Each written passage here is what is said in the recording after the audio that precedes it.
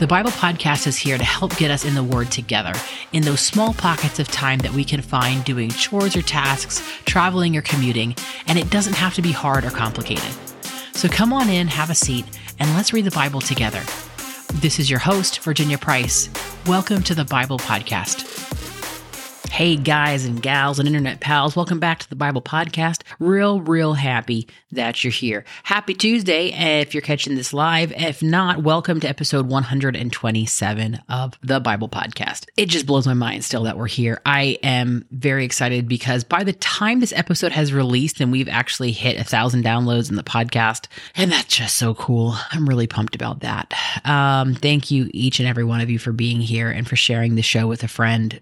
Really appreciate every listen and every download. It means the world to me to know that there are other people that are along on this journey of, hey, I need to get in the Word too. I need to build this habit. Let's do it together. So I appreciate y'all for that. We're going to go ahead and keep with our conversation we're having this week about how do we lead with Holy Spirit. We're going to look into Paul a little bit because we're reading some of his letters and kind of better understand, like, how did Paul lead with Holy Spirit? What did that look like? And how can we take that knowledge and that wisdom and apply it to the ways that we lead in our life, whether that be our family, a job, a ministry, just how you talk to your kids or your husband. We all need help in our leading, even if it's just leading ourselves. We all need help from Holy Spirit. So we're going to just look into that more this week. And I love it. One of my favorite topics is Holy Spirit.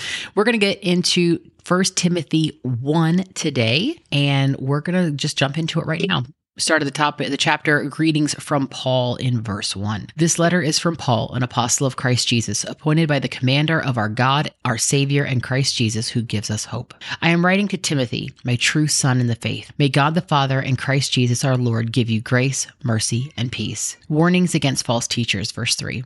When I left for Macedonia, I urged you to stay there in Ephesus and stop those who teaching is contrary to the truth. Don't let them waste their time in endless discussions of myths and spiritual pedigrees. These things only lead to meaningless speculations which don't help people live a life of faith in God. The purpose of my instruction is that all believers will be filled with love that comes from a pure heart and clear conscience and genuine faith. But some people have missed this whole point. They have turned away from these things and spend their time in meaningless discussions. They want to be known as teachers of the law of Moses, but they don't know what they're talking about, even though they speak so confidently. We know that the law is good when used correctly, for the law was not intended for people who do what is right. It is for people who are lawless and rebellious, who are ungodly and sinful, who consider nothing sacred and defile what is holy, who kill their father or mother or commit other murders. The law is for people who are sexually immoral, who practice homosexuality or are slave traders, liars, promise breakers, or who do anything else that contradicts the wholesome teaching that comes from the glorious good news entrusted to me by our blessed God. Paul's gratitude for God's mercy, verse 12. I thank Christ Jesus our Lord, who has given me strength to do his work. He considered me trustworthy and appointed me to serve him.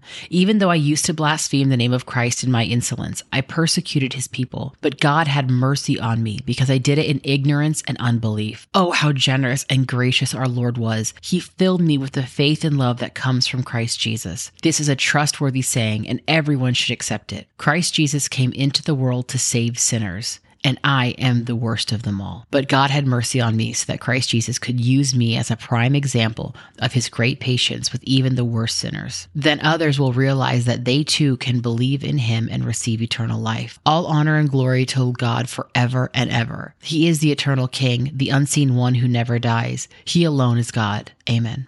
Timothy's responsibility, verse 18. Timothy, my son, here are my instructions for you, based on the prophetic words spoken about you earlier. May they help you fight well in the Lord's battles. Cling to your faith in Christ and keep your conscience clear. For some people have deliberately violated their conscience. As a result, their faith has been shipwrecked. Hymenaeus and Alexander are two examples. I threw them out and handed them over to Satan, so they might learn not to blaspheme God. Yeah, blaspheming God, don't do that. Don't blaspheme the Spirit. The Lord does not forgive it. It's like the one thing the Bible says he does not forgive is those who blaspheme Holy Spirit.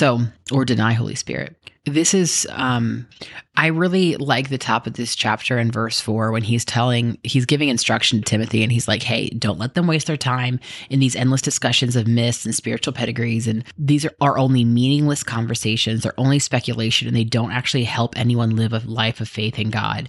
And I really like that, because there are things in Christianity, in the Bible, in following God that we don't know the answer to, that we're not going to know the answer to maybe. We might find out in heaven. I don't have that answer, and neither do you. And if we get hung up on trying to understand things, it's only going to lead us astray. What's better is to take any unbelief or any kind of confusion that we may have and give it over to God and say, Lord, help me with this. If I am able to understand, if it's your will for me to understand, then help me to understand it. And if not, help me to hand it to you and give it back to you so that I can just keep leading my life and living my life with Holy Spirit. And I don't think that there's anything wrong with just being open like that. I think there's a lot of times that people feel like, when we're living with Holy Spirit and we're living with God, that we have to be like deeply religious in the sense of I need to pray the right way. I need to, God's not going to hear me unless I say the right words, or I'm doing that kind of thing.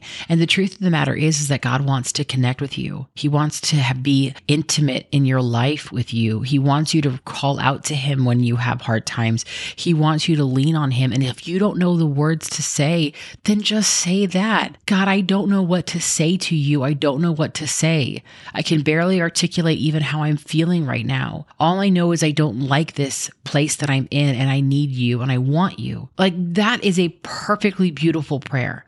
So I think my encouragement for you this day is that, Paul says that we are sinners. All of us are sinners, right? We have all fallen short. And, God is so merciful and so loving and gracious towards us. So just talk to him that way. Just talk to him that way. And that's how you can approach him when you need to. And then as you begin to heal and grow, and then maybe, you can approach him and have more strength and confidence and whatever in your prayers, but never let not knowing what to say or how to say something stop you from approaching his throne and from talking to your Father in heaven. So much love to you guys. I hope that encourages you. I will catch you on the next episode. We are going to have a little bit of a double whammy tomorrow. And if you're curious to know what that is, I can't wait to see you there. Have a great day, everybody. Bye. Thank you for joining me today. I'm so glad to have you in our audience, and I hope you come over to our Instagram and join our community there at _the Bible podcast. Our podcast is a ministry production of The Sevenfold. If you'd like to know more about us and what we do, please visit our site at thesevenfold.com. Thanks again for joining me today, and until next time, much love from the Bible Podcast.